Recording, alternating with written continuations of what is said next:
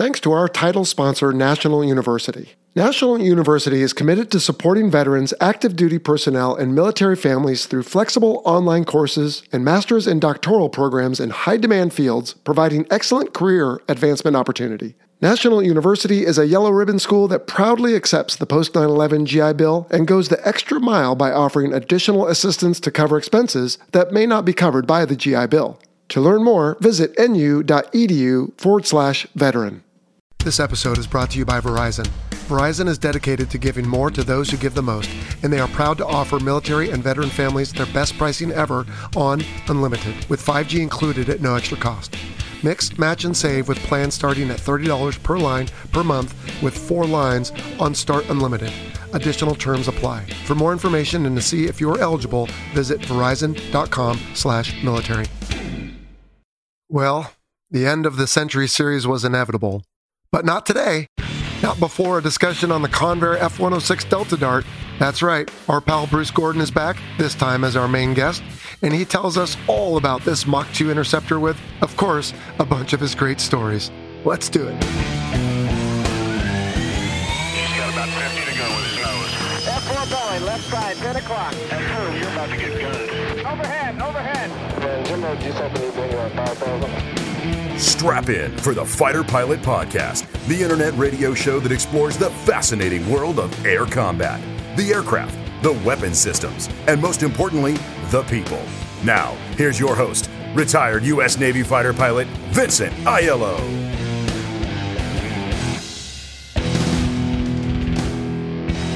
Hello and welcome to the show. I am your host, Jello. This is episode 106.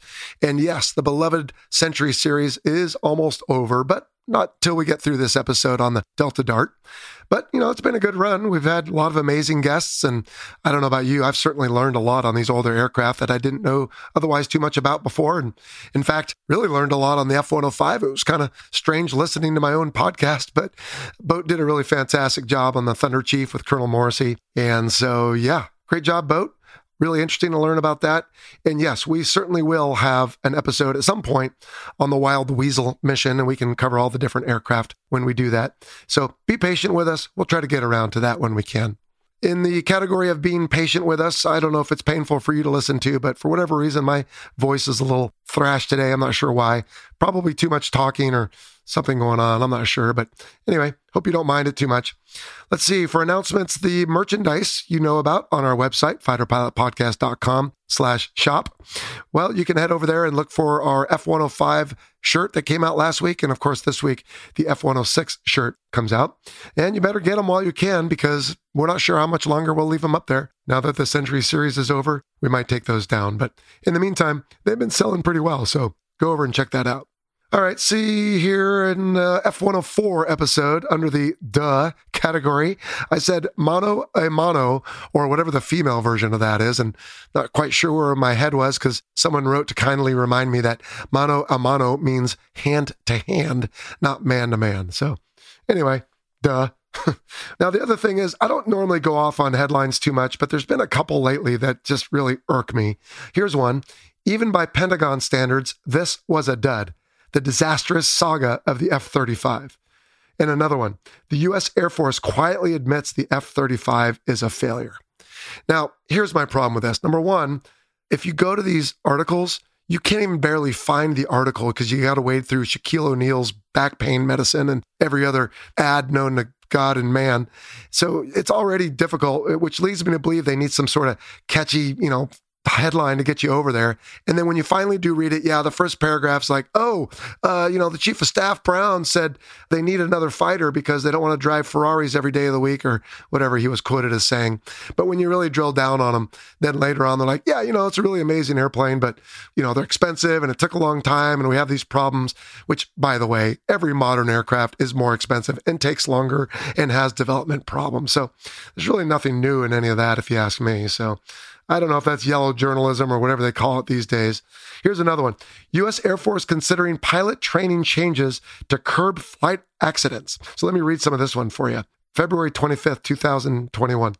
The Air Force is considering changes to its pilot curriculum to curb the rising number of aviation accidents.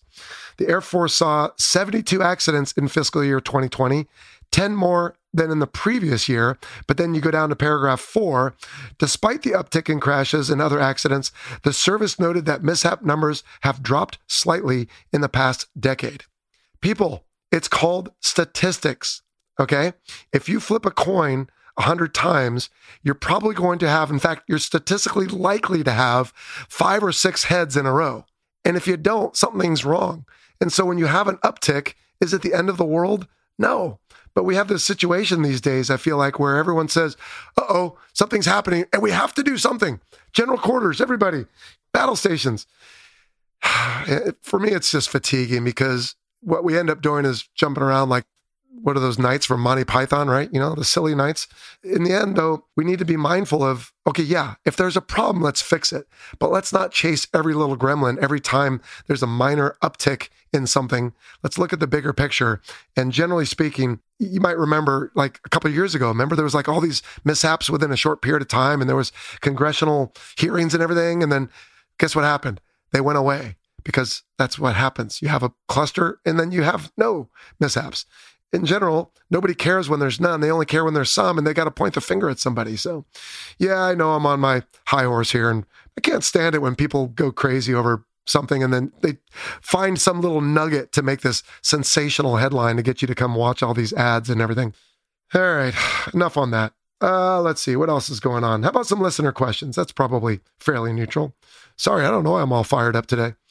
Let's see, I got an email here from Cameron Wright, from the Atlanta, Georgia area. He says, how far in advance of an aircraft being retired is that training pipeline shut down? Good question, Cameron. There's really no set number. I mean, it just depends on how manned that community already is. If it's not very manned, they're going to keep the training open longer. And even if they train somebody and 6 months later it goes away, then they just train that person again. It really just depends. And there's no one solution. It's usually about a year, plus or minus. All right, next, let's take a phone call. Hey, Joel. Jason from Ontario, Canada. Discord twerk. This is as close as I can get to a call sign. I raced Time Attack for 2 years, and the anticipation of lining up for hot laps is crazy. Adrenaline just pumps. My question to you is, what goes through your head before you catapult off an aircraft carrier besides let her rip, tater chip? In grid, I was always worried about my shoelaces. It was just a weird thing that always went through my mind. I want to thank you for what you do. I also want to thank you for the service you and your guests have done. It honestly means the world to me, being in Canada and never being able to serve for what I do. So thank you. You have a great day, and I hope more people get to know your podcast. Thanks. Have a great day. Ciao. All right. Well, first, I want to thank Jason. He's our newest Patreon Air Boss, and he helps support the show. So as such, he gets head of line privileges for his questions. Jason, this is a good question because while you think you might be all stirred up listening to music in your head, or like, you know, what is it? Queen music from Kind of Magic from Iron Eagle or Top Gun songs or whatever it is. In reality, if it's a day launch to a night landing or it's a night launch for a night landing, I'm already thinking about the night trap, because I know it's coming and it's scary enough, at least it was for me. So that's what I'm thinking about. Otherwise, I'm just thinking, is the trim set, are the engine instruments and everything looking right?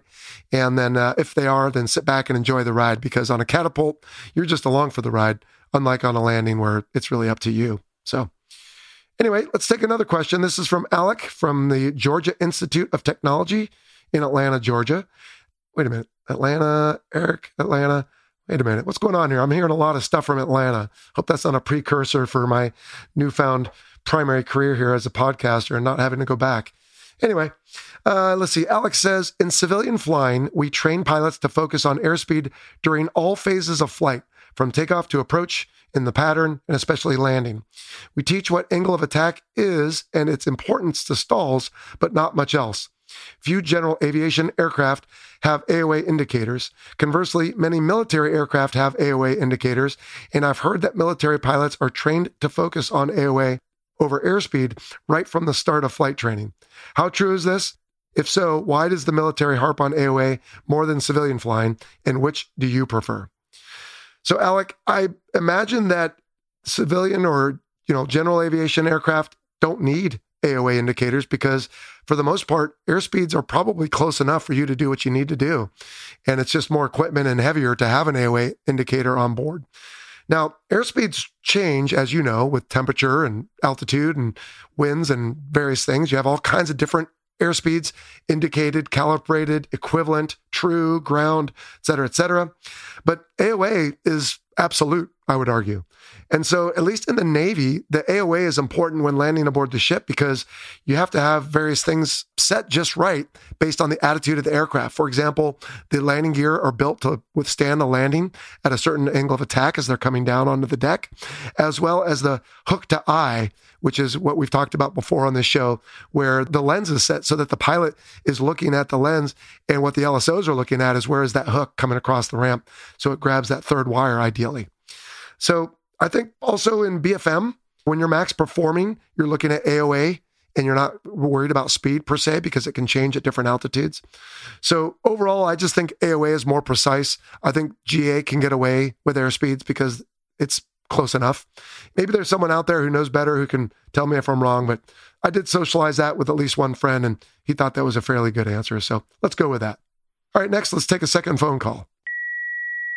Hey, Jello, it's Dave George again, calling from Boulder, Colorado.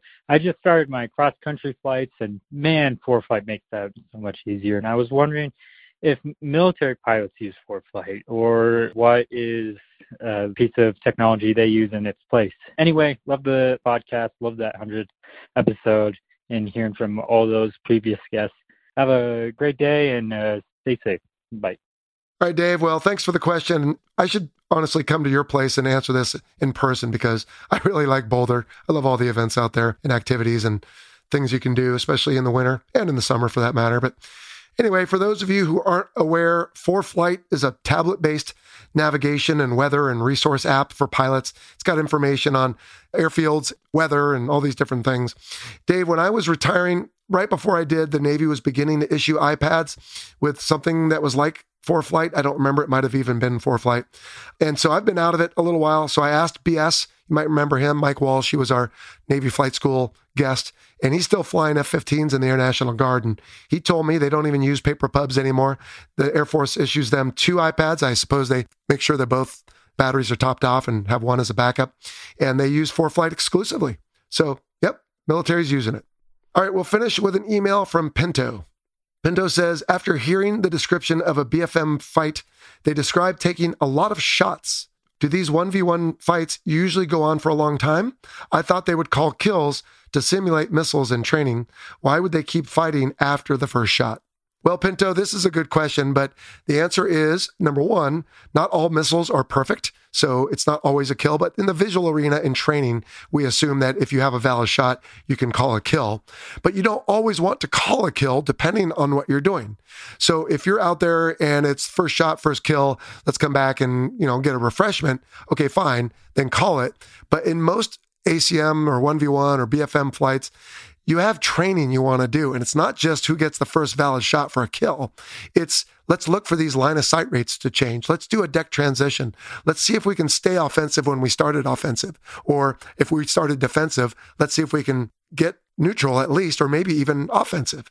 Especially in perch BFM, like offensive and defensive BFM, that first shot, it's valid, it's a kill. Well, we're not going to get any training if we knock it off right away. So the training isn't just based on those shots and kills. It's based on what are we trying to accomplish. A lot of times that's other training and not just getting a kill. Good question, though. All right, folks. Well, that'll do it then for our announcements and listener questions. As always, you can submit your questions. We'll try to get to those as quickly as we can. And there'll be some information in the closing bumper by our announcer, Clint Bell, on how to do that. Now, as we transition into our feature interview, first off, a little disclaimer. I don't know what was going on with our Wi-Fi this day, but when Bruce and I recorded, it took us 3 different tries and we had some breaks and his microphone kept dropping out. So you might hear some of that. Hopefully Bernie's going to clean it up and it'll be transparent. Bernie's our producer. If you hear that, I know you'll forgive us. Otherwise, really not much else to tell you. You know who Bruce is. We're going to get right into it. So let's get going on the F-106 Delta Dart. All right, Bruce. Well, the Century Series has been a lot of fun. Let's see. We've had the F100, 101, 102, 104. We even had the 105, and you've been there for most of them. But it's never been your turn to really have the spotlight, and that changes today. Well, I was really impressed with your F-104 and F-105 presentations. I had no idea that those guys could go so fast down low. Yeah, well, Boat really did a wonderful job on the F-105, and I was a little jealous I didn't get to meet Colonel Morrissey. But yeah, the Century Series has been a lot of fun, and we're going to wrap it up with your sweetheart, Bruce, the F-106. Oh, yes, I love that airplane. All right, well, before we do, you listen to the show, and it's funny, actually, over the last couple of weeks, people think you're part of the show now, which is fine by me. We'll call you one of our co-hosts, but we always start with the background on our guests. But let me take a stab at this, Bruce, because you joined us in early January for a happy hour. Actually, that was the replay that we recorded in November. But as I recall, you said you were born in the Philippines. Let's see, I think you lived all over the place, Hong Kong and Hawaii. Then you, of course, moved all over the place with the Air Force, and now you're in Kentucky. Did I get that right? Yes, there's a lot more to it. I was 7 years old when in Hawaii when the Japanese attacked Pearl Harbor. Oh. So on all these World War II guys get out there, I say I got into the war before they were because I was on a convoy on Christmas Day in 1941. Wow. To get out of there, I presume. Oh, yes. Okay. And then I don't think we heard from you regarding your alma mater. Where'd you go to college? I went to Tufts University in Massachusetts. What did you study? I got a bachelor's there at Tufts, and later on I got an MBA. Oh, okay. I was just wondering what your undergraduate degree was, but okay. And then, of course, we know that you spent 3 years in Alaska. You complained you didn't get to go to any of the nice places. So anyway, we can get into that a little bit, but yeah, good stuff. Well, again, we're glad to have you back on the show, Bruce. And this time it's all about you. So let's start with the background on the F-106. We already learned a little bit about this on the F-102, but just fill in, if you would, any more gaps on what the aircraft was designed to do and some of its design history. Yes, the F-106 started out as the F-102B, and they decided that they were going to make so many changes, they'd make it a new airplane. It was the ultimate interceptor. They're going to have long range, Mach 2, and it had excellent radar, MB-1 nuclear weapon, and it was connected with the SAGE system. Many of our planes were connected with the SAGE system. It stands for Semi-Automatic Ground Environment, which was a huge computer program. We actually spent more on SAGE than we spent on the Manhattan Project to develop the atomic bomb. Wow. But it would send you signals by data link and put them on your screen. Now, this is all common now. You always expect these things. But when SAGE started, it was the largest computer system that the world had ever seen. And you take the name of IBM as International Business Machines. They thought they were going to be running reports, gather data, make reports. SAGE was real time. The first time they were programming for real time, a huge task. Well, in England, all they did with their radar was defend England from attack from one direction, from Germany over a fairly small area. Mm-hmm. In the SAGE system, they had all the borders of the United States to defend, even from Cuba down below. Ah. And they had to put it all together and bring it into the central system at NORAD Command in Cheyenne Mountain in Colorado. Although people think that this was such an automatic thing that you just got up there and turned on your machine, it really didn't work that way. It was largely the first time that all the systems were linked together, including gap filler radars down below, and put into a system that could send you data link instructions. And we didn't do the automatic thing with SAGE hardly at all. But it did come up with heading instructions, so you didn't have to use voice. Because one of the best things you can do when you're the bomber coming in is listen to the voice or jam the voice. We had various kinds of voice jamming, such as Hell's Bells, tones that would break up the human voice. there were very good things to break up these voice connections. So going to data lake was a huge thing, and it was done by Sage. But anyway, it was done for the 106, and that was one of our biggest things.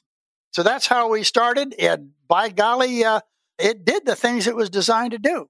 Yeah. Well, I've taken a look at your YouTube channel. You can do a search for Bruce Gordon, and I think you have about a 10-minute explanation video there that people can check out a little bit more on Sage with pictures and videos and everything, right?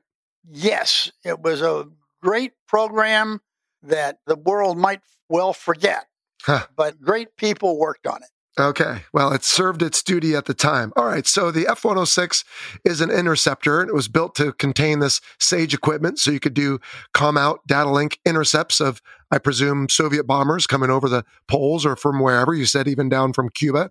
Now, was that, as we often ask, sometimes aircraft ended up being better at something they weren't designed to do. So for the F-106, did that end up being its bread and butter role? Was it good at these intercepts, or did it find notoriety elsewhere? It was great at what it was designed to do. Okay. We had electronic countermeasures that not even the B-52 could jam. Ah. We had a rapid tuning magnetron in there that would tune so fast that no two pulses that we ever sent were on the same frequency. And they didn't know whether you were going up or down the scale. It was random scale. We had random pulse repetition rates. Nobody could beat us in that. Okay. But we did find later on, we were always trained as interceptor pilots, and there were the fighter pilots who were a different group. And it was only when Vietnam came around that we discovered that the F-106 could actually outturn most airplanes. And I'll go into that in some detail later on. In fact, we have a coming listener question about the F-106 in Vietnam, but interceptor mainly. If you did get into a visual arena with a fighter, not a bomber, of course, that should be no challenge, but how did it do in a dogfight? It was excellent. Let's take a look at our wing loading, friends. The things we didn't know. Okay. We didn't realize. We have a wing loading of 52 pounds per square foot. Okay, and a powerful engine. Now, you take a look at the F4, and the F4 has a 78 pounds per square foot. And then you look at, the MiG-21 actually had 92 pounds per square foot. And it didn't have as powerful as an engine as the 106. So it was discovered, I don't know whether Boyd discovered it or the Air Force people disagree who discovered it, that the F-106 was most like the MiG-21 in performance. Okay. And they got it to a test later on against the MiG-21 with the Have Donut program, which was a secret program out of Area 51. They had a MiG-21 and an F-106. Have Donut program put the MiG-21 against virtually all our airplanes. So the F-106 test was very short, just a couple of things. It was a very basic test. They put them flying together at 35,000 feet, subsonic. And they lit burners and went together to supersonic. The F-106 accelerated to supersonic and went supersonic faster than the MiG did, probably because of its better supersonic performance. Then they both went into a hard turn, both in burner and both basically in following the same path. And the F-106 maintained its speed better. They both lost speed in the turn. Yep. But 106 maintained its speed better than the MiG-21, which then fell behind the F-106. But we didn't like that because he fell back into perfect gun position on us. Well, but you started from an artificial beginning, so. We started from an artificial beginning and proved that we had more power and could maintain our turn better than the MiG-21. So we discovered that we had a great turning capability, and they began to teach us fighter tactics. We had never had fighter tactics. They put us against F-4s and discovered we could outmaneuver the F-4s. And I have a little personal story on that. After all this, we went to Korea, and I was flying a routine mission out of South Korea. I was coming back with my wingman, and I gave him lead, and I dropped back, and I was working on my infrareds on his tailpipe. As he was going along, he was still in radar, and he picked up a bogey. Well, we just always bounced bogeys. That was just a general, we always did. So I told him he had to bounce, and I dropped in the wing on him. We curled around. We found a F-4 that was clean. Apparently it had been on a test flight, I believe, and was heading back to the same base we were, to Osan. And my wingman went underneath him, and then were synced speeds with him, and then pulled up slightly ahead of him. I pulled back on his right side, and I was looking at the sun. This guy was not, he didn't have his head up and locked, shall I say. And the guy in the back seat was writing something down on his pad. So I pulled up beside him so that my shadow fell on his cockpit. And when he saw my shadow, he looked up and he started to turn toward me. The airplane jumped like he was starting that, but then he saw my wingman had actually pulled ahead of him. So it was better to get onto my wingman. So both his burners came on. My wingman's burner came on. My wingman broke left. The F-4 broke left. I broke left, right behind the F-4. We now went into a hard turn. Then all I could see was the F-4, and I was using my infrared on him. I'm locking onto his tailpipe and doing my missile thing. Finally, he pulled up vertical, trying to get away from me, and I'm looking into his bright tailpipes, and I couldn't see my wingman. So I called him. I said, I don't see you. Where are you? And he says, I'm right behind you. So he had already come around, and he was behind me. So about this time, I think the F-4 was running out of fuel. So he turned toward home and came out of burner. We joined up on his two wings, and we flew into Osan with the F-4 leading and 106s on both wings. But that showed that we were able to outturn a clean F-4 starting from scratch. All right, so it's an interceptor that found some chops as a dogfighter because of its very low wing loading. And if it was that much evenly paired with the MiG-21, Bruce, why don't you suppose they ever turn this thing into an aggressor or an adversary type of aircraft? Wouldn't it have done that role pretty well in training? They did. One of our first encounters was when the Navy asked us to come and run against them. And the Navy did. And we flew F-4s against the Navy F-4s and against the Air Force F-4s. So, yes, they did. I don't know whether it was formal aggressor. No, I don't think so. But occasionally we went down. Okay.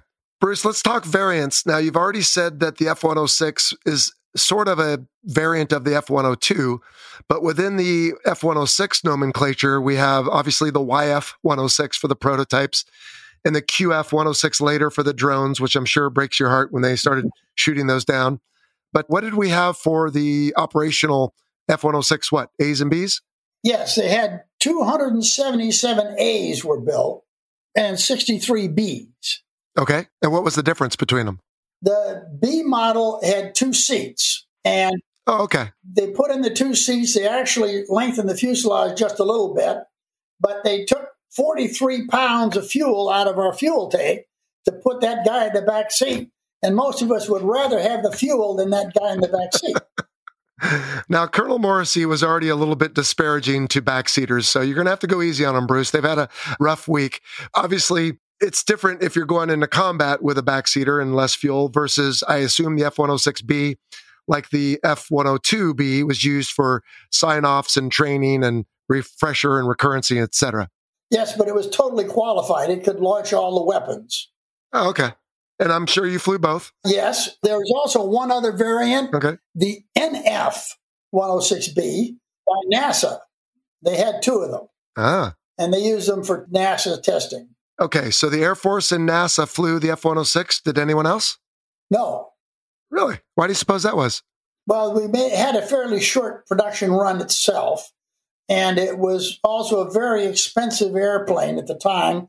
As I said, you could almost buy 3 F-104s for the cost of a F-106. Why? Our MA-1 computer system weighed 2,500 pounds. Holy smokes. With the computers and all that, they were vacuum tube computers when we started out. And they completely modified the aircraft for it. We had extra generators for it and all that. Now, later on, we converted from the vacuum tubes to solid-state computers with chips. That made it so light, and those were early chips. That made it so light that I was a quality control man at the time. We had to put lead bars in the nose of the airplane to make up for the weight that we took out. Well, nobody wants to just haul around extra lead weight. That's too bad. But I'm guessing you needed that, for the center of gravity calculations? Yes. Now, Bruce, if I see an F-102B next to an F-106B, I learned on our Delta Dagger discussion that I can tell the difference because the 102 is side by side and the 106 is tandem. But what if I see 2 single-seat aircraft next to each other? How do I tell the Delta Dagger from the Delta Dart? First of all, it's a TF-102, not the 102B. Oh. Okay, just detail. My apologies. When you see them first, the F-106 has a squared-off tail. The top of the tail is cut off. Okay. And the F-102, it comes up to a point. So you could tell that really quickly. And the other thing is the placement of the intakes.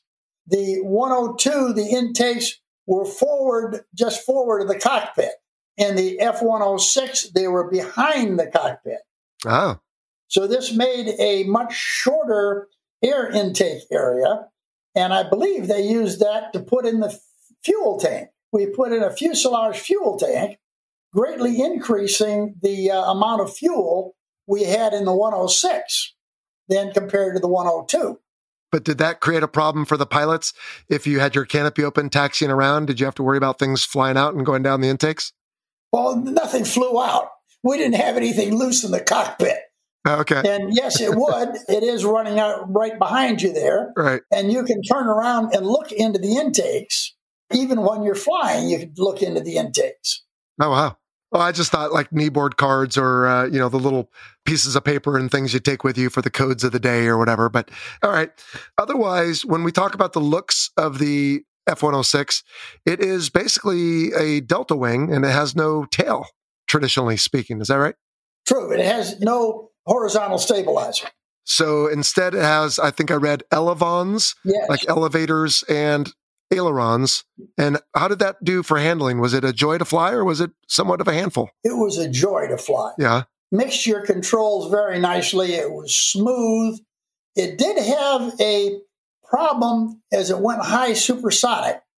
As you continue going past Mach 1.5, shall I say, the center of pressure continues to move farther aft, giving you a farther, rather nose-heavy thing. Is the center of pressure lift is behind the center of gravity, which doesn't move.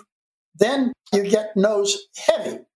Now, we did have transfer tanks, extra fuel tanks far back that the F-102 didn't have, about as far back as you could put them.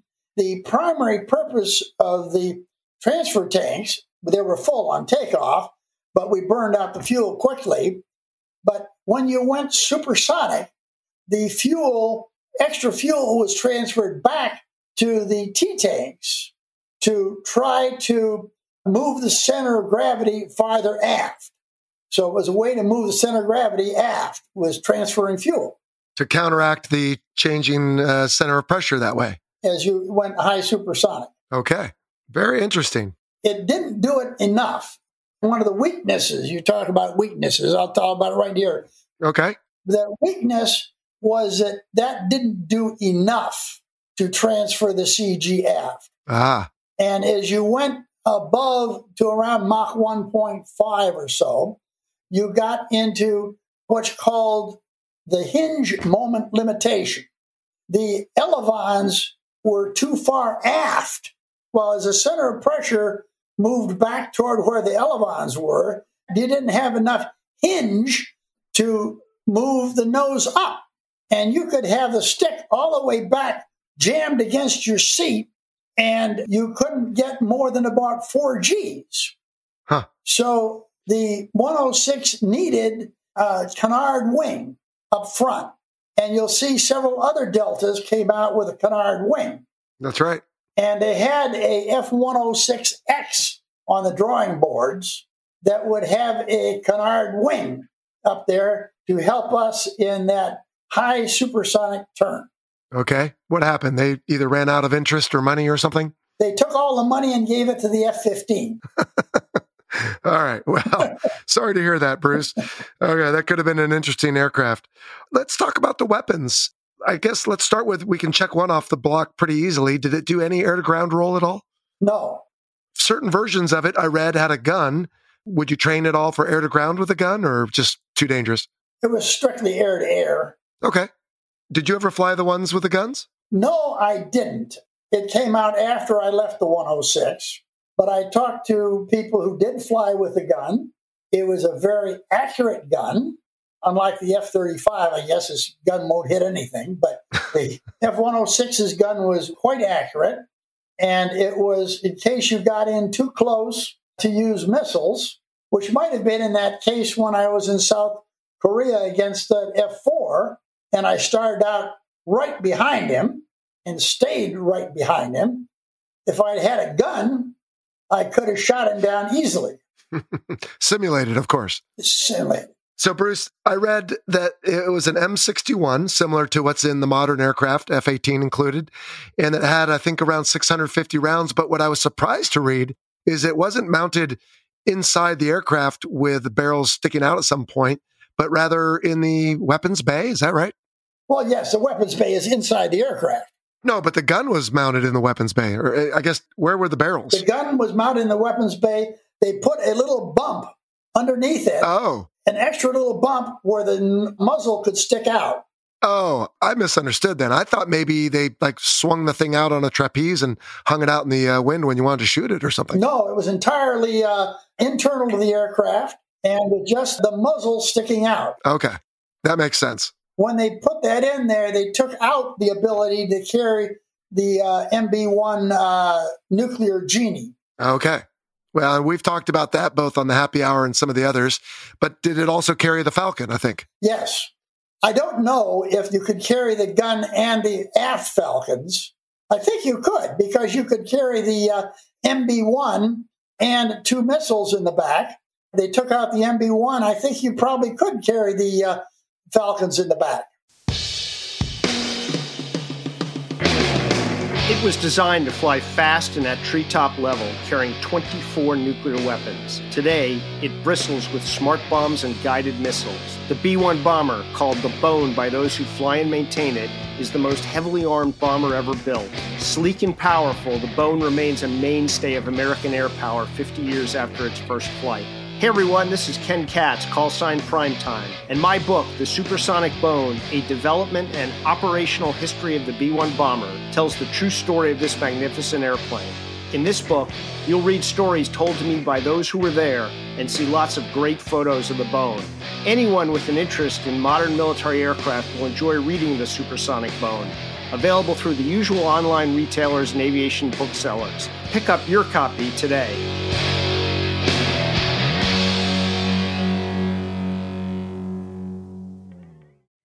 Okay, no problem. And you've said before that you didn't think Robin Olds' characterization of the Falcon as a complete waste was totally fair, huh? You had a little love for the AIM-4? I'm one of the people who believes Robin Olds was wrong, flat wrong. And the problem was not the Falcon missile, but the F-4 that did not have the computer system that was designed to launch the Falcon missile. At the very end, I was going to tell you some stories of using that computer system to launch the missiles. Well, we can do it then, or we can do it now if you want. I know on your Sage YouTube video I watched that you talked about one where the ground computer failed and you were still able to consummate the intercept. So I don't know if that's one of them, but if you want to do it now, we can. Otherwise, we can keep talking about weapons, although I think that's it, right? The AIM-4, the Air 2, or you called it the MB, the Genie. Did it change nomenclature? The MB-1 Genie. Is that different than the Air 2A or something? That's the same missile. They just changed its name. Okay. The two things that you could do with the computer that they couldn't do with these other aircraft, I was put on the program to shoot down a Beaumark missile. And the reason to shoot down the Beaumark missile was to test a specification on the F-106 that it could destroy a target coming at you at 2,000 miles an hour. So I was flown out of Tyndall Air Force Base. They were going to also have F-104s try to shoot at these Beaumarks. We didn't have too many of them to use as practice. But the plan was the F-104s would take off. Well, first of all, I would take off first. The 106 had plenty of fuel. That was one of the great things of it. I took off first, a half an hour before everybody else, and I went out to the area and went around in circles waiting for everything to happen. So I had plenty of fuel. The F-104s didn't. They actually started on the runway, pointed down the runway, and they took off, and the Beaumark missile, which was a Mach 2.5 missile, air-to-air breathing with a ramjet engines, would fly right over the F-104s. And the 104s had sidewinders. Their job was to try to shoot down the Beaumark with sidewinders as it went over their heads. Well, that worked just fine. The Beaumark went right over them. One of them fired a sidewinder, nearly hit his lead, but the sidewinder missed, and the Beaumark went out on its route. It climbed to 65,000 feet and turned in downrange toward me.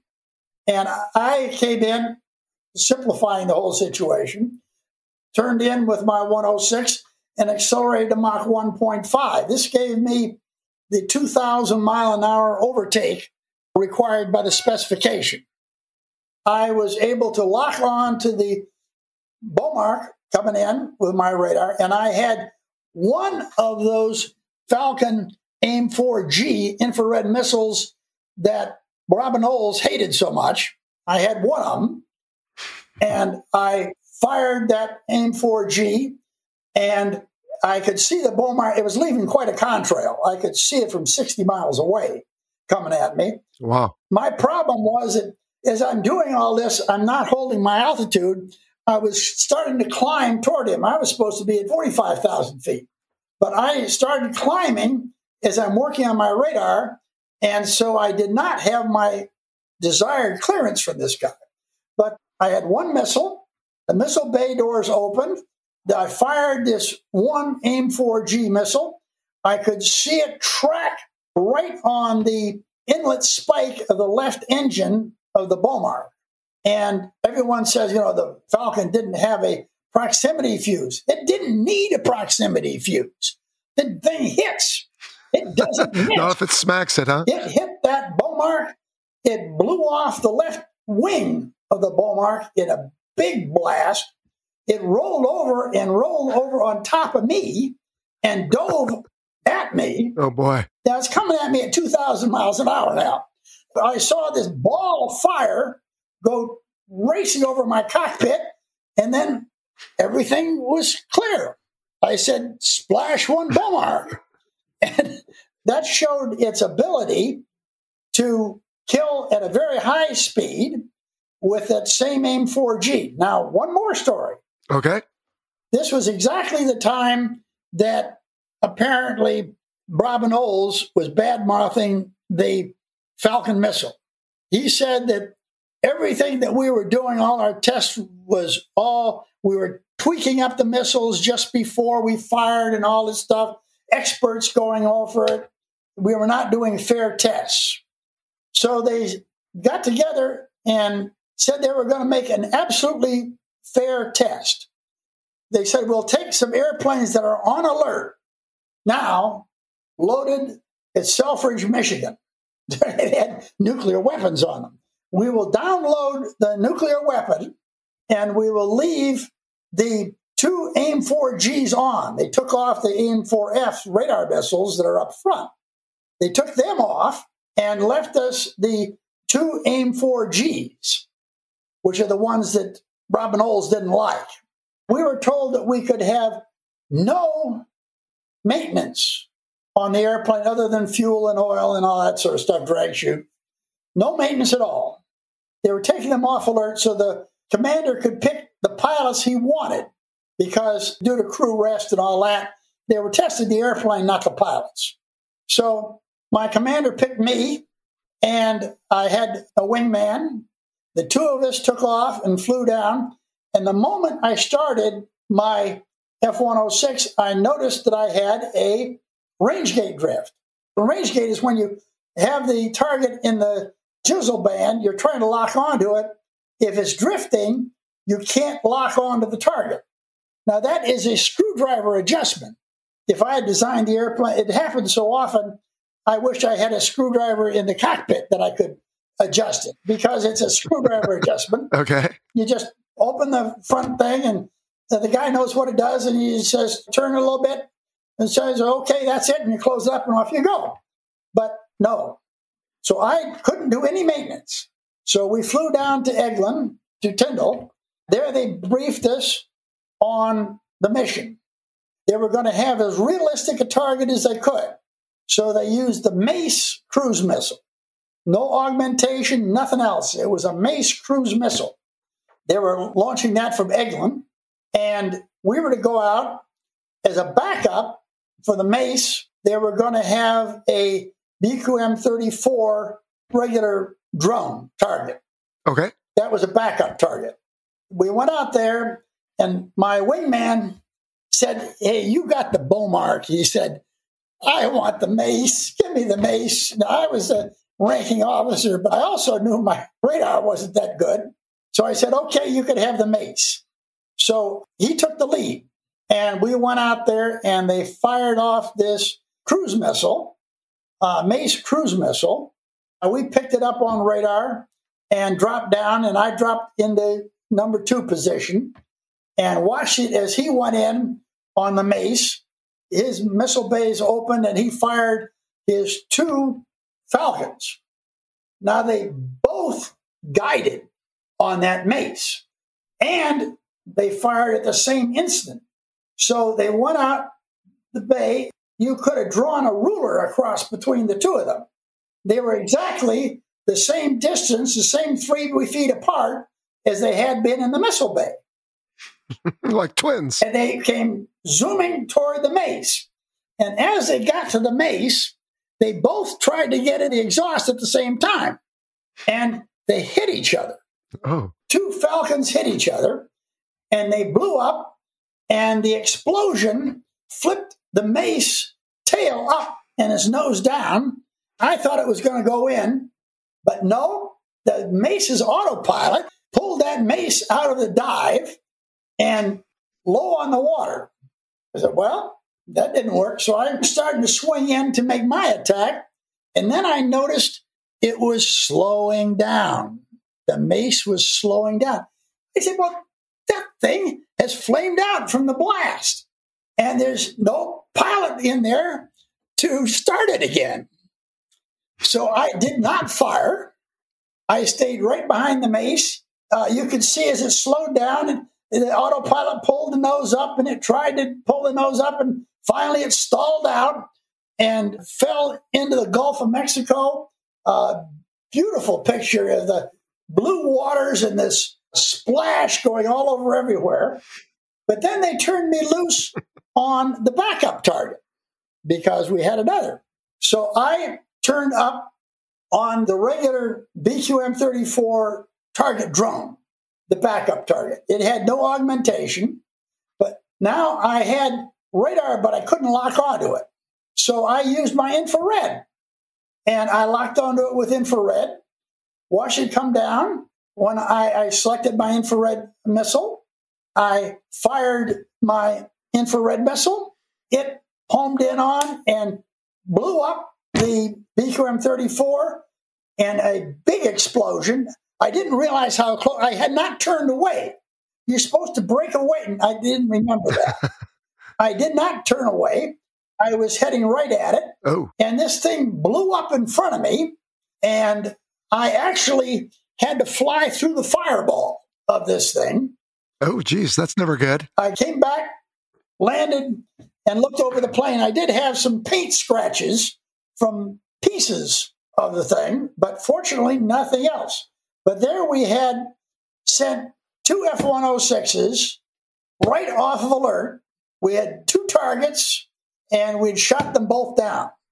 And there was no tweaking at all. So I said, that missile, which we said had about a 0.95 kill probability, 0.97 if you used both of them. One IR had a 0.95 kill. Okay. And that was from multiple tests. My answer to that is the F-4 didn't have the computer systems necessary to fire the missile. You're a wonderful storyteller, Bruce. Thank you. That's a lot of fun. It's been a few minutes, but if anyone's wondering who Robin Olds is, number one, shame on you. But number two, he is quite a large figure in fighter pilot lore. He was a triple ace. He downed enemy in World War II and Vietnam. I think he was stuck in a staff job and they wouldn't let him go to Korea, but larger than life. He wrote a book called Fighter Pilot. It's a great book. I recommend it. But yes, he was very outspoken about many things, including the Falcon. But Bruce Gordon is here to tell you that, nope, it's a good missile. And so worth loading on your alert aircraft as you did. That's good stuff, Bruce. All right. So you started talking about performance a little bit. Let's go there next. We can all read about the stats of this thing, but let's ask you, what's the highest you've ever had one? And what's the fastest you've ever had one? And maybe that's the same time, but sometimes not. I was a guy who followed the regulations. It's hard to believe. That's good. But I did. No, that's good. I flew the F-106 was labeled as Mach 2. And on many test flights, I flew it to Mach 2. I did not try to go faster. They said we weren't supposed to go above 50,000 feet without a pressure suit. So I would go to 49,000, but I knew it would go higher, but I didn't go above that, except once, I believe I was on a U-2 target. Oh, really? I did a snap-up. I snapped up from about 45,000. It's supersonic. I snapped up.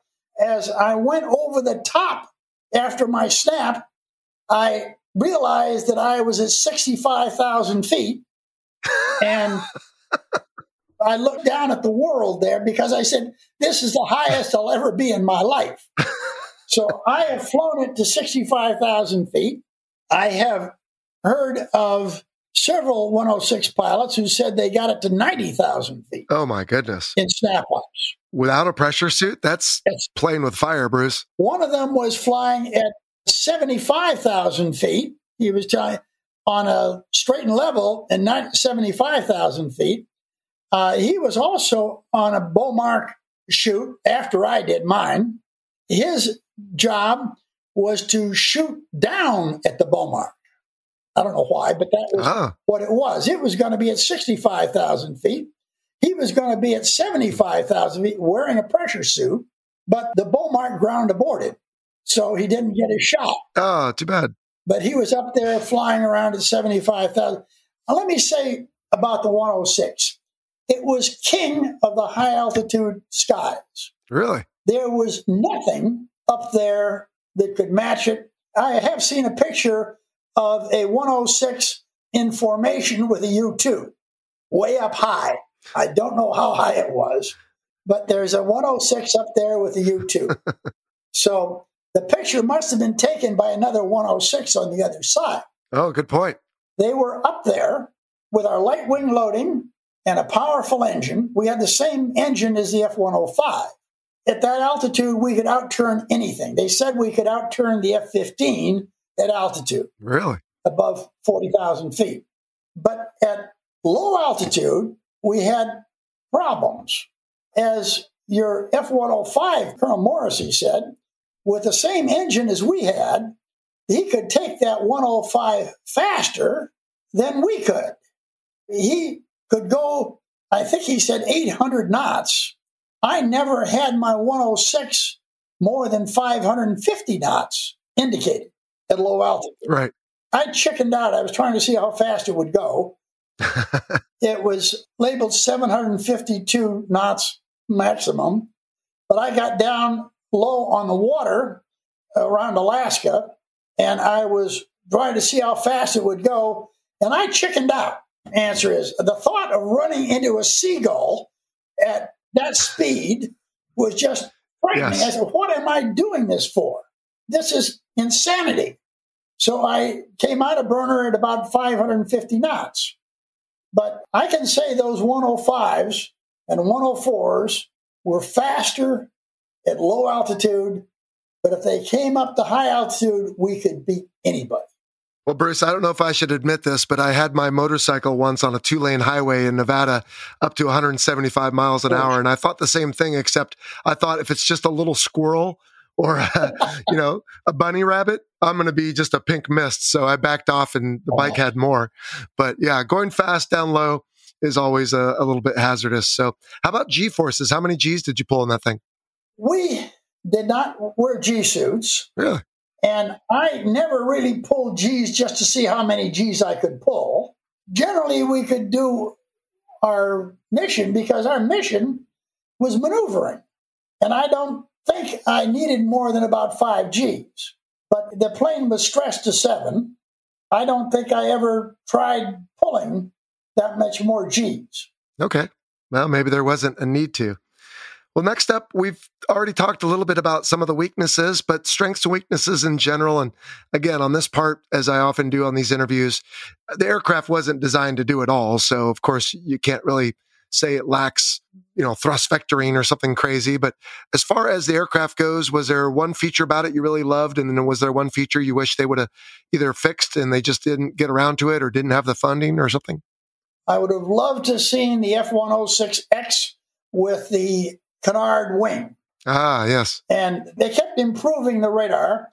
The reliability was not good at first. One of your questions was reliability.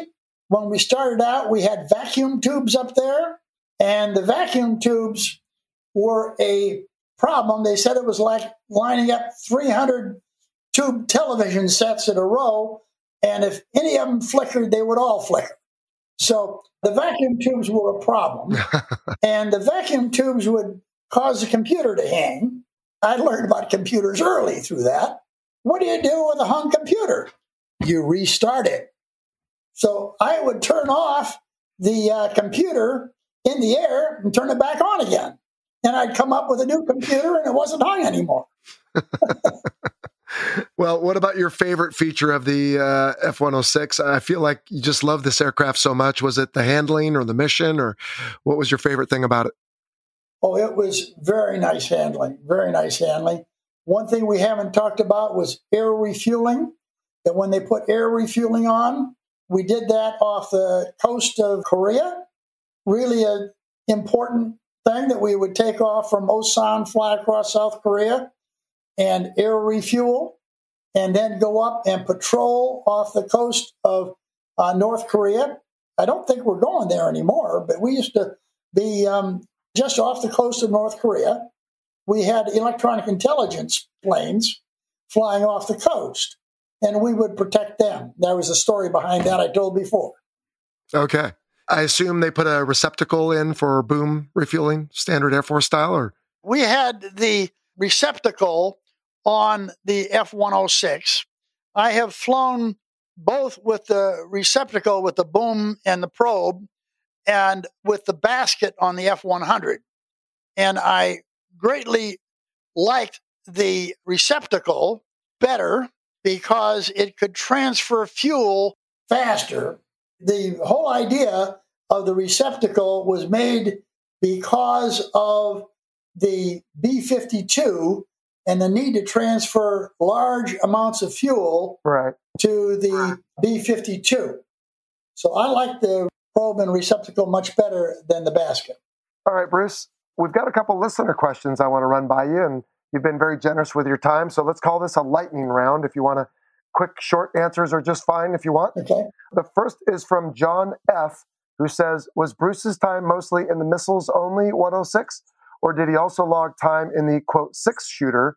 And if so, which one did you like better? And I can take that one because I think you already told us you only flew the aircraft without the 6-shooter. It came later. That's true. I only flew with the missiles, and I liked the missiles, but we really needed that gun. Okay. Anthony Lombardo says, can you elaborate about the Cornfield bomber? Now, we've not talked about this yet. Oh, yes, the Cornfield bomber. That is famous, not a great aerodynamic thing, but one of my friends, Captain Gary Faust, was flying in, I believe, February 1970.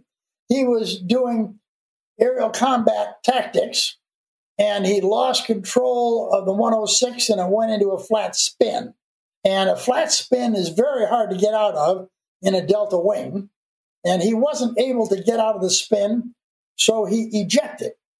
The force of the ejection drove the nose down, which broke the spin, and he went out, and as soon as he was out, the no longer had a pilot and a seat, which is hundreds of pounds. Mm-hmm.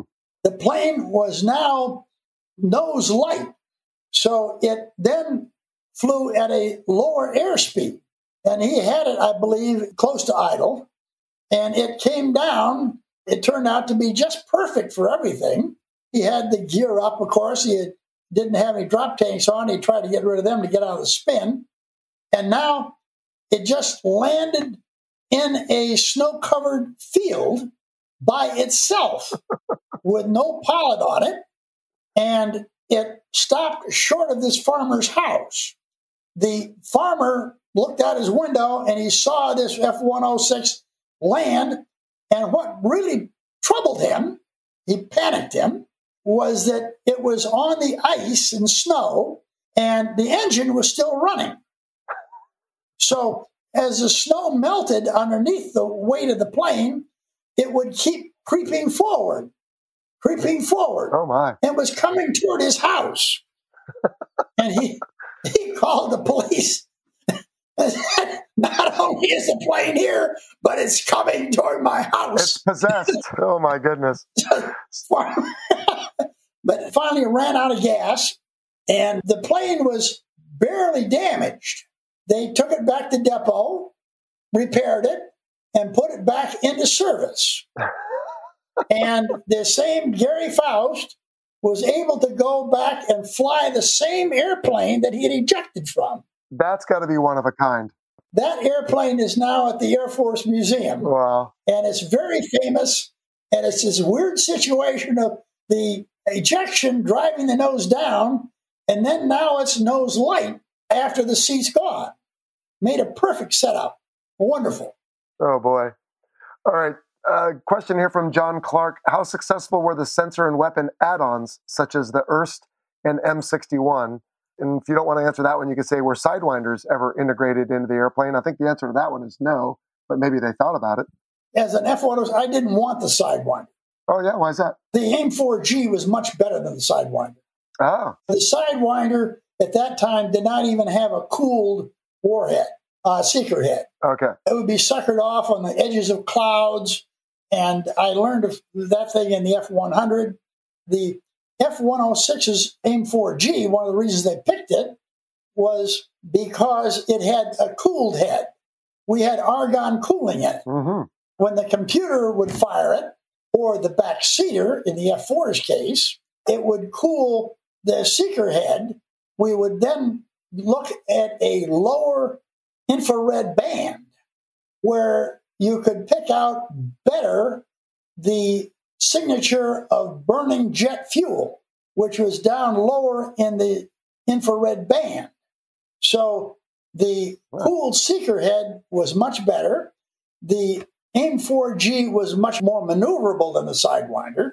And I could say that from the fact that I fired one so closely myself. It was highly maneuverable. and could actually be fired at a closer range than the Sidewinder. Oh, wow. No, I did not want the Sidewinder any way, shape, or form. You talked about the IRST, the IRST you called it, infrared search and track. Both the F-102 and the 106 had IRST. It was a good backup system for the radar. But if you had radar, radar was almost always best.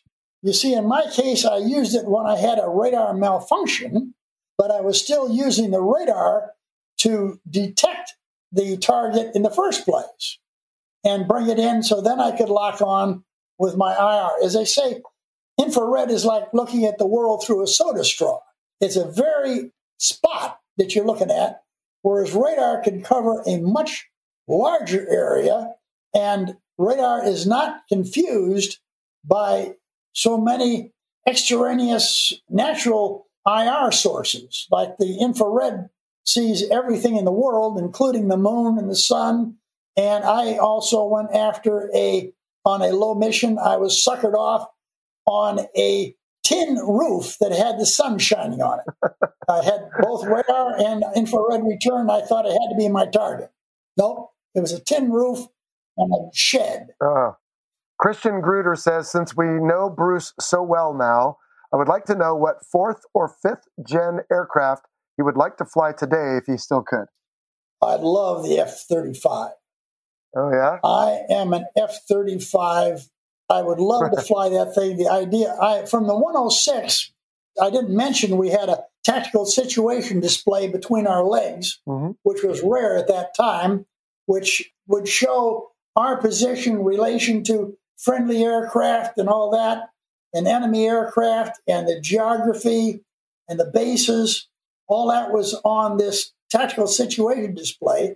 Now, you guys all have it now. That was rare at the time. We loved that. Yeah. Back then, you had to create your own situational awareness, and these days, it's all fed to you available right there, it seems like. Yeah, the F-105 people and 104s were talking about flying around with a stopwatch. They could have used that tactical situation display. They didn't have it. All right, Bruce. Timothy Schaefer says, how reliable was the MA-1? Could it be counted on to function when needed, or was it as often broken?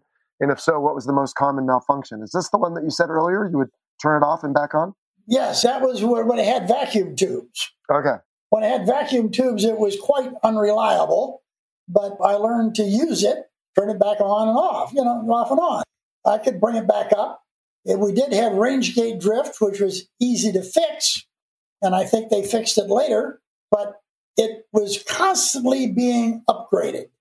But it did have the world's best countermeasure system. I don't think any other airplane could compare to it in countermeasures. Other airplanes, you couldn't even see their jamming when they jammed you. No, you talked about that before. That's impressive. All right, Jody Pombrio says, how fast could they get out of the chocks on alert in the F-106 compared to the F-102?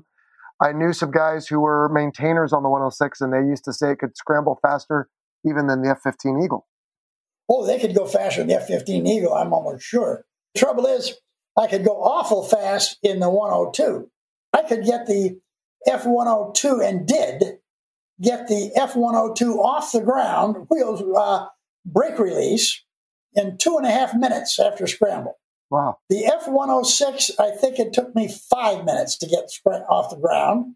I have a video there called Coco Scramble, where in South Korea, we had a exercise, no-notice exercise, where they blew the air raid siren. Actually, we were asleep in our bunks. It was early morning. They blew the air raid siren for the base and broadcast Coco Scramble on the loudspeakers. So we knew it was everybody get off and down the runway as fast as you can.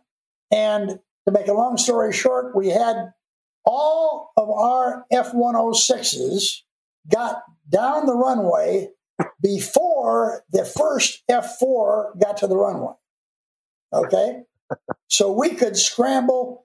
We were about 5 minutes south of the demilitarized zone, So we knew we had to be able to get off the ground fast, and we could.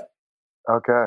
All right, Bruce, I've got a question from Jared about the F-106 dogfighting with the F-4. We've already answered that one. So the last question is, Steve Bishop wants to know, why wasn't the F-106 used in Vietnam? And he says he was reading on Wikipedia that it was contemplated for it, but never used. So you were around during that time? Any insight on that? Of course, we didn't have the gun at that time. Okay. And we didn't have a radar warning receiver. We could have been modified to have it, but also the F-106 could have flown all those missions over. We had so much range that we could have taken off from, say, Yubon with those F-4s, and they sometimes had one or two refuelings. The F-106 could have gone up to our normal cruise altitude at 40,000 feet. We could have cruised over to Hanoi and waited around there for about 30 minutes, driving circles, and flown back without any air refueling at all. We had the range, but the North Vietnamese did not come out and fight for the fun of fighting. They would not come out and fight our F-4s that were out looking for MiGs. They would only attack planes that were loaded with bombs that they were going to drop. If you weren't loaded with bombs and weren't a threat to them, they would not fight. So the MiG-21s simply would not come up to fight. Now, if we had gone down low, they might have been able to do it to us. The 106 is best above 20,000 feet, and you talk about to these F-4 and 105 people, and they're seldom above 20,000 feet. The war in Vietnam was a low-altitude war, and the 106 was king of the high-altitude skies. It wasn't our war. Well, then that's probably good that they didn't force it, because that could have been an ugly result otherwise. So I think we could have outmaneuvered SAMs, because the SAMs who were getting the people were at low altitude. And we could outturn a SAM up there easily. I think we could have outturned SAMs, but we needed some warning. Right. Yeah, well, if you didn't have that, that could be a problem. Bruce, I read that the F-106 remained in service in some capacity till 1988. Which one lasted longer, Bruce Gordon or the F-106? The F-106 lasted longer. Oh, yeah? I got out in 76, yeah. All right, okay. And so you've gone on to other things. What does the future hold for you now? I mean, you're pretty active on Twitter and YouTube. You've got a book out. What else is on your list? Yeah, I've got my book, Spirit of Attack, which I think you've got data on that on your website. But I'm actually having that translated into Russian. Oh, really? I have made contact with a Russian man who read it in Russia, and he's a DCS gamer guy. He speaks English well, and he's trying to translate it into Russian. And so I gave him permission, and I'm helping him out with the translation. It'd be great to have my book come out in Russian.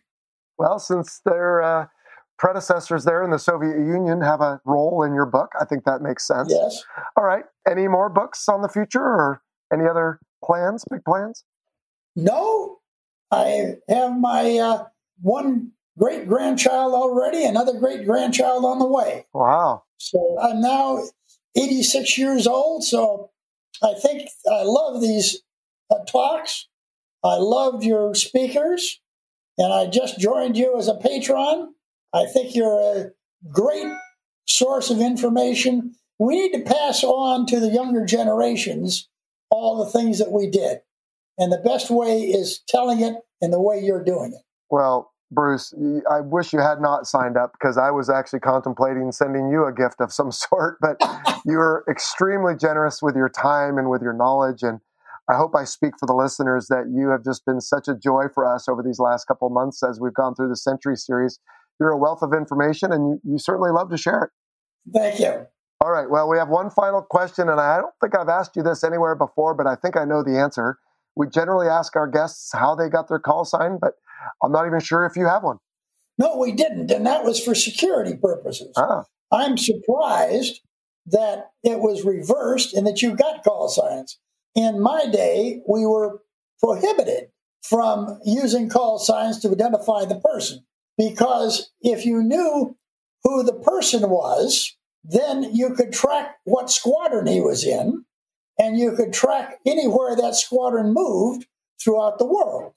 So for security reasons, we did not have personal call signs. On a scramble, for instance, the first flight off on a scramble was red flight. The second flight up was white flight. The third flight was blue flight. Okay? Red, white, and blue. I think I see a pattern here. Yep. All right, Bruce. Well, like I said, folks already think of you as part of the show. I think I'm going to definitely keep you very close here to us and look for a way to bring you back. And you certainly have, again, such a wealth of experience. But just want to thank you for everything and for explaining the F-106 today. Thank you very much. All right, folks. Well, you know what? I don't know how much more there is to say than that, but that's the F-106 and that's Bruce. And man, both are amazing. Bruce, thanks again. I can't believe you're supporting this show. I am grateful for that, but honestly, I owe you big time. And so we're going to do what we can. Bruce told me later that he's already sold a lot more books, so that's great. Folks, please look for Bruce Gordon on YouTube and Twitter and look for his book, The Spirit of Attack. Really do thank him for all his help for the Century series. I don't know what else there is to say about the F-106. I think we covered it. I told you before, we had a couple challenges with the microphones. Hope it wasn't too painful for you. And my voice is still a little bit strained. So this has just been one of those difficult interviews or episodes, I should say, for me. Just I need to maybe take some warm tea or something. Plus, I kind of went off on some of those news articles earlier. Anyway, once in a while, you just got to clear it all out of there. You know, you can't let it build up. I hope you really enjoyed the Century series. Man, I just think these aircraft are so amazing. And it's really just surprising to me to learn what they went through in the 50s and, you know, as they continued to develop these in the 60s. But golly, a lot of these were Mach 2 capable. Most of them were single engine, nuclear air-to-air weapons. You know, the F-104, super fast, but couldn't turn worth a flip. And now these ground-based things, which, you know, they were doing back in the 60s, which when I came in, we were still trying to figure out how to do Link 4 and later Link 16. So I just really enjoyed the Century series, and that's going to do it for the whole series. Next week, we've got an interesting discussion on something completely different, and that is on purpose. We're actually going to talk about the law of armed conflict and why, for example, when I see friendlies that are being attacked, I can't just walk away thinking, they'll probably figure it out. There's the obligation of self-defense. And what's the difference between a hostile and a bandit? And why can't I shoot one, but I can the other? Or a bogey, or an outlaw, or a friendly? So all that stuff's coming up next week. But before we wrap up, you know the drill. We have to thank our new Patreon strike lead, Jody Pombrio, and we have a new air boss, Jason Deal. That's the one who submitted the question earlier about what it feels like on the Cat. Remember, please, that the views expressed in this presentation are the personal views of myself and my guest and do not necessarily represent the position of the Department of Defense or its components. So we'll see you in about 10 days for the law of armed conflict. In the meantime, be well, do something nice for each other, take care of yourself, and we'll see you next time here on the Fighter Pilot Podcast. So long. You've been listening to the Fighter Pilot Podcast, brought to you by BVR Productions. Got a question for the show? Email us at questions@fighterpilotpodcast.com or leave a message on our listener line at 877-MACH-101. That's 877-622-4101. Be sure to follow us on your favorite social media platform and check out our website, fighterpilotpodcast.com. For exclusive content and to help support the show, check out our Patreon page. Thanks for listening.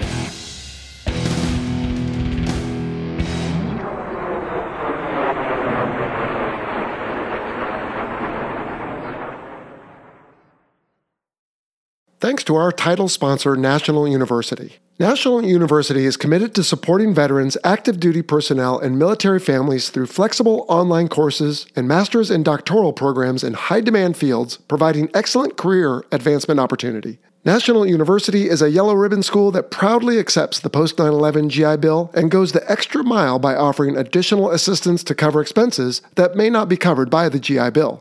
To learn more, visit nu.edu/veteran.